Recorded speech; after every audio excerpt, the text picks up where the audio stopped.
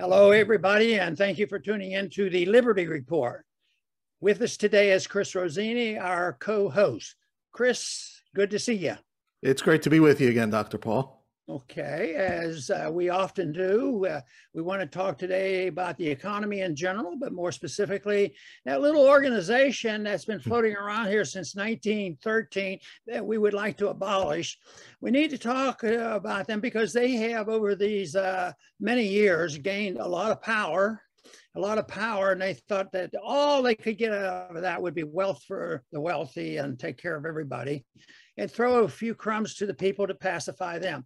The only problem with that theory has been the fact that the people may rebel about getting the crumbs, and they get crummier all the time, and yet the markets keep going up and down and up and down. And there are some people who make money in both cycles. When the market goes up, fine. If it goes down, they make money too.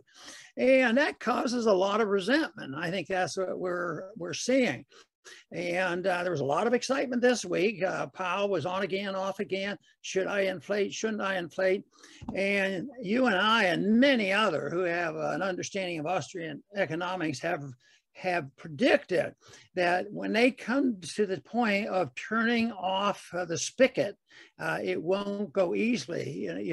I think it was a year ago. So they tried it, and the markets went down, lo and behold, and they had to stop doing it. Now, once again, they were going to shrink the amount of money they were going to take out of the system, because they were taking $120 billion in a month, and shrink it in order to say, well, we are dealing with inflation. This inflation is just transitory, and we can handle it.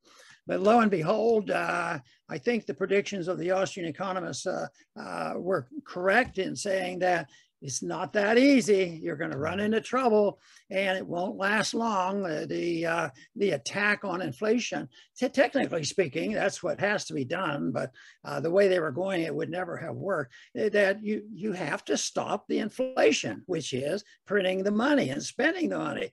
So that's what they plan to do. But it came to a screeching halt. And once again, the market skyrocketed when they stopped cutting back, and also the market crashed when the Wall Streeters believed that they were actually serious about this, that it was necessary. But so they're back to square one. And the way I think people should look at this is that the old saying that when you're in a difficult situation, you're between the rock and the hard place. And I would say the Fed ought to be feeling like the rock is there and the hard place is there, and it's squeezing them. But the problem is, guess what? The people are the one who are really going to get squeezed. And that's why we like to address this problem, Chris, because it also explains why we have this monstrosity government that takes care and pretends that they can take care of the welfare warfare state, and everybody will be happy, including the people. We will send them food stamps and they will be happy. And they never admit and predict the fact that if you do what you're going to do, the people are going to get angry, because the prices are going to go up and they won't have enough money to live on. And Chris, I think that's where we are right now. Yes, and they are between a rock and a hard place because they are attempting to do the impossible. When you try to do the impossible, you're not going to get away with it in the end. And by the impossible, what they try to do is micromanage the world, the central banks, by printing money and artificially manipulating interest rates. And they're not the only ones. We see about big pharma and the food and this. They tell us all of these things that they're going to do to humanity. Well, they're trying to micromanage humanity. And in the end, that is going to fail. But at the core of it is the money. The money comes from the Fed. So we have to watch them closely, because when they go down, they take the rest with them. And we're starting to see a few cautious headlines. I saw one in the mainstream media, the Fed might not be able to save the economy this time. Well, that implies that they saved it before, and they did not. They did not save the economy after the NASDAQ bubble by creating an even bigger housing bubble. And when that burst, they didn't save the economy by creating this monstrous bubble that we're living in now. All they saved was the illusion that everything is fine.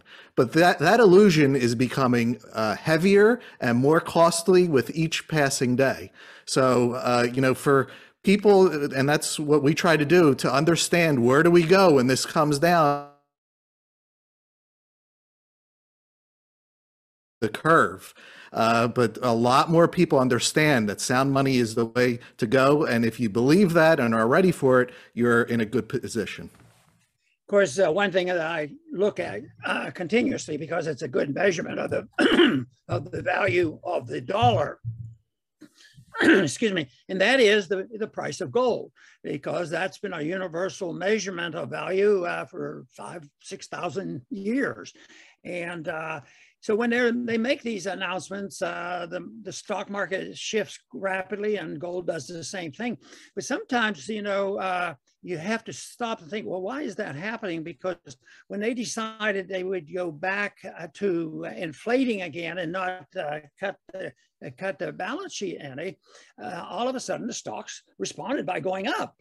And that means they're going to inflate the currency. But the gold went down. So temporarily those things happen, but ultimately, as long as they continue this policy of up and down and printing money and depending on it and not restoring a definition to the unit of account, believe me, the answer to this for people who worry about it, if you look at all of history, and that is, and see what gold is doing, because eventually they will have to resort to gold on restarting a sound currency.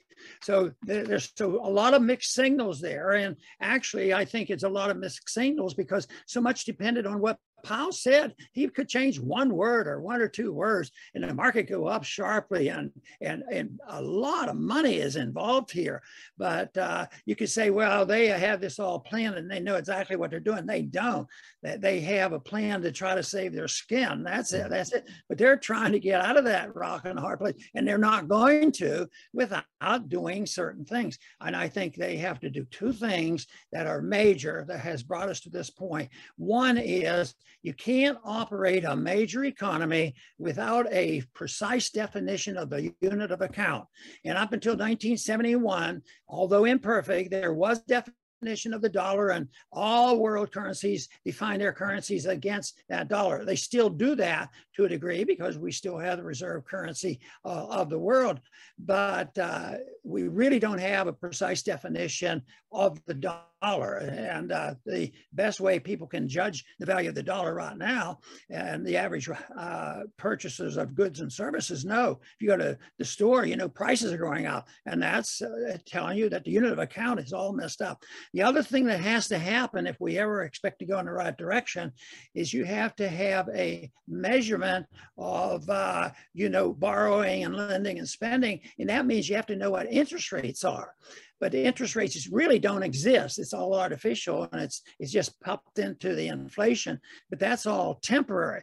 But the big threat is, if they have a reality of where interest rates will be if you have shift, they have to be higher. And just think of the federal deficit, almost $30 trillion.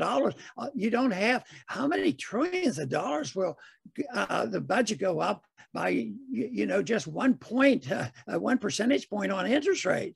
So they are indeed between the rock and the hard place. They cannot do it. They can't cut the printing and turn off the printing presses. And they certainly can't come back and say, well, a good economy, interest rates are very, very important. They give us the information of when we should invest and when we should save and when we should buy a house or when we should sell a house. All this information is gone. And when they pretend that they have, that they can substitute themselves, then they're kidding themselves. I remember one time Greenspan, who's certainly at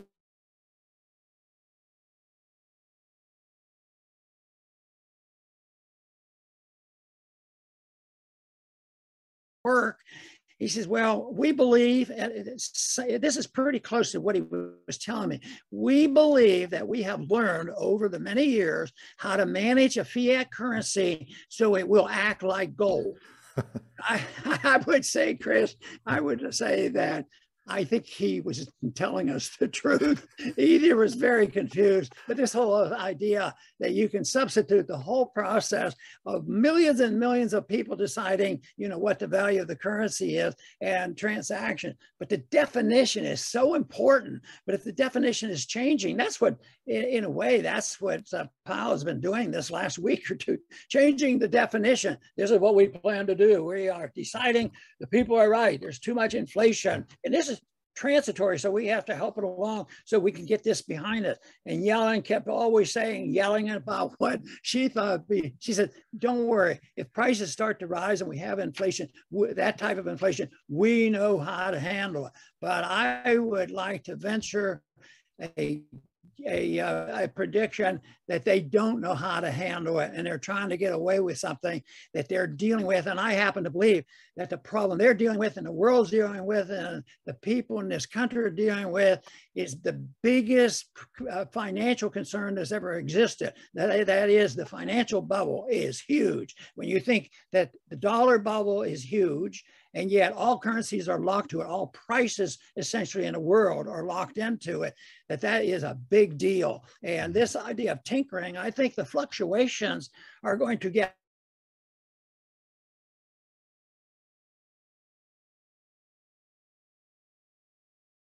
we know about the gold standard and how it works, so we'll follow the rules of the gold standard. As long as they do that, people should get prepared financially, and they should get prepared for just protection of themselves, because politically we're going to have some problems too. Absolutely, Dr. Paul. And as their ship sinks, we could expect that they're going to lie all the way down. And that's what they do. We always see in the headlines that everything is fine. And it's gotten to the point where we're seeing that inflation is actually not bad. It's actually good for you. It's becoming common now to see those type of headlines. And it's absurd. They're trying to convince you that your ability to buy less is good. Now, you're not working less. You may be even working more. Many people have 2 jobs. So you're working more to buy less. And only in a fantasy land can that be considered a good thing. But that's what they have to try to convince people of. And there's always some external factor.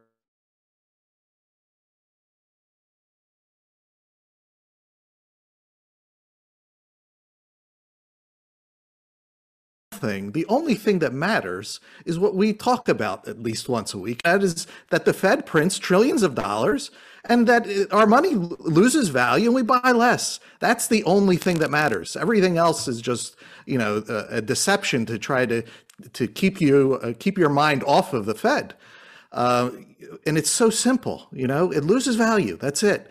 But it's buried. That simple truth is buried under mountains of lies. Now, here's the upside, though. I remember when I discovered Dr. Paul, it was about 20 years ago. And back then, the amount of criticism for the Fed was hard to find.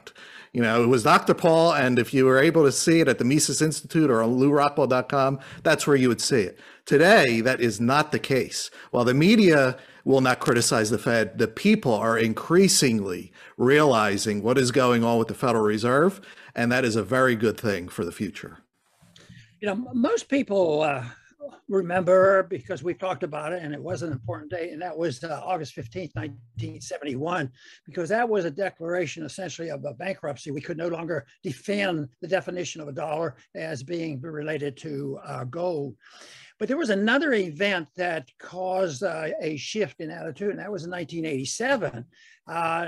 Not much talk is made of this, but that was when the markets got out of whack, which is commonplace under this type of a standard, of a fiat standard. And the market actually went down more than 20% in one day. Can you imagine what that would be like today if it goes down 20%? And those things are possible because they don't have an anchor, and therefore they have to be concerned about it. But as a consequence of 1987, and Reagan was president, he issued an executive order that would set up what became known as the Plunge Protection Team. And it's called the Presidential Working Group on Financial Markets. And there are 4 groups in there. They were told they could do whatever they can to calm the markets. You can't have a market dropping 20 points, 20% in one day. So the group that they put together and gave even more power to, first, the Federal Reserve. They're pretty powerful. Treasury, they're pretty powerful too. So the Treasury was part of it, the group. And also the Commodity Futures Trading Commission, they have a lot of power on fixing prices and making up for the marketplace. And also the SEC, very, very powerful. Theoretically, when a crisis comes, they get together and make decisions. But my understanding is that happens. They even make record of so-called meetings that they have. But the truth is, most people, and they pay most attention to, of course, is the Federal Reserve and the Federal Reserve Board Chairman. So that's why he or she can move markets more than anybody else. So that is a group, again, like super planners, and they'll take care of it. And I often think about the promises over the past 10 years of people saying, the Federal Reserve Board Chairman said they've been working on this diligently to really help out, because they associate prices going up with a healthy economy. Well, a healthy economy might push some prices up, but a healthy economy might lower prices too. And they say that if prices are going down, you're working for a depression. If they're going up, you're having a good time. So why don't we just raise the prices?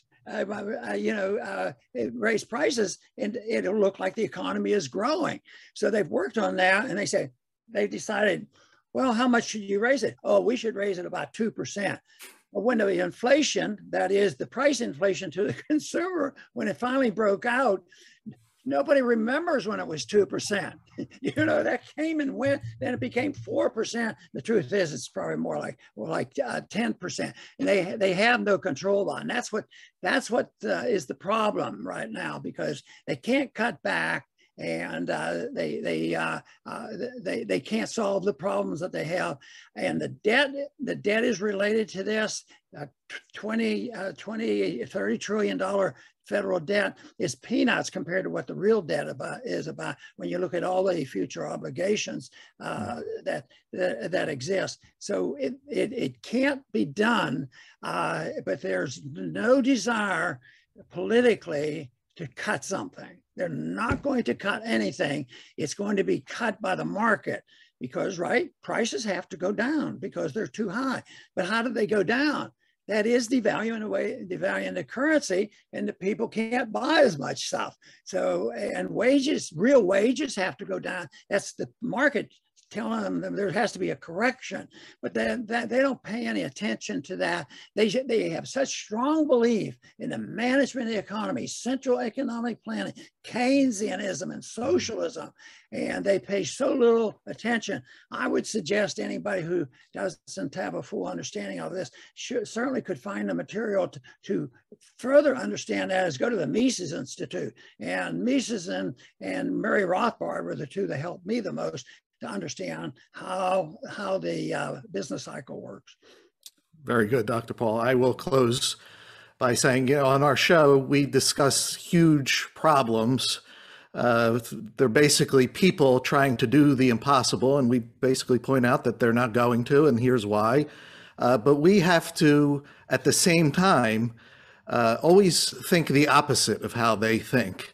Because every one of us, our entire life, we only deal with what is right in front of us at the moment. We never deal with the world as a whole, or government as a whole, or crony corporations as a whole. We only deal with what is in front of us, and that is different for each and every one of us. So when these tyrants and authoritarians put up these barriers, people say, okay, well, I'll do this instead. They put up another barrier, I'll do this instead. So there's alternatives for everything in our local situations. And some are not so pleasant. Right now, we're seeing people actually quitting their jobs because that's the only alternative that they see. But at least that's an alternative. At least it exists. When there's a life vest, we can't complain, oh, I don't like the color of that life vest. No, at least there's a life vest, and you got to take it.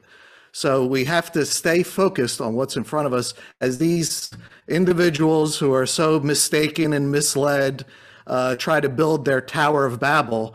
These globalists, What is also happening at the same time is people are scattering. They're focusing on local, they're focusing on their, taking care of themselves. And this is all for the good, because once this big global nonsense comes apart, people will be focused in right places. Very, very good. And I want to close with talking about a definition of one word, and that is transitory, because that's been thrown around here these last several weeks and months, because they wanted to reassure the people, and the officials said, what's transitory? It's part of the COVID problems that we have. Yeah, COVID is part of the problem. It's mismanagement of medical care, which they shouldn't be doing that either. So they say it'll be transitory, and as soon as we handle the COVID problem, then the prices will go down. We won't have the inflation. Well, the effort to do that would involve, cutting back on the printing presses. But that didn't work, and that's why all of a sudden, Powell said, no, let's get rid of this idea about transitory. That's the one thing that he said that is true. He can't get rid of it. He's given up on it. He's throwing in the towel, and therefore he say, well, that should be bad news, and for everything. Stock market, has had several very, very good days, but that doesn't mean that, wow, he's going to do this, and for the next 5 years, we're going to have a healthy economy and a skyrocketing stock market, and gold will never say there's something wrong with this. No, it's not going to be that way. So I think most people realize that there's still a big bubble out there, but they don't know exactly what happens, and it's not transitory. But for the average individual who goes to the politicians and their representatives to demand some help, it's always the same thing. And the scenario is they go to the politician, their prices have gone up, they can't afford a house, they can't afford, the gasoline, they can't afford to, going to the grocery store. And they say, Mr. Government, you need to help us. We don't have enough money. Send us more money. And it never dawns on them that maybe that's the problem. But the transition from what we have to a sensible economy is very, very rocky. It's not going to happen. So that's why people have to be prepared for some very, very tough times. The most important investment I believe I can make, or anybody should be able to make, is to promote the ideas of getting people to understand eventually that printing more money is not going to solve the problem of rising prices. It makes it worse. So therefore, getting rid of government intervention and government planning would go a long way. And of course, the obligation falls on all of us that if we are inclined to believe that we'd rather live in a free society, we have to invest our time and energy in doing that, because of the necessity for more people to join us in this fight for peace and prosperity. I want to thank everybody for tuning in today to the Liberty Report. Please come back soon.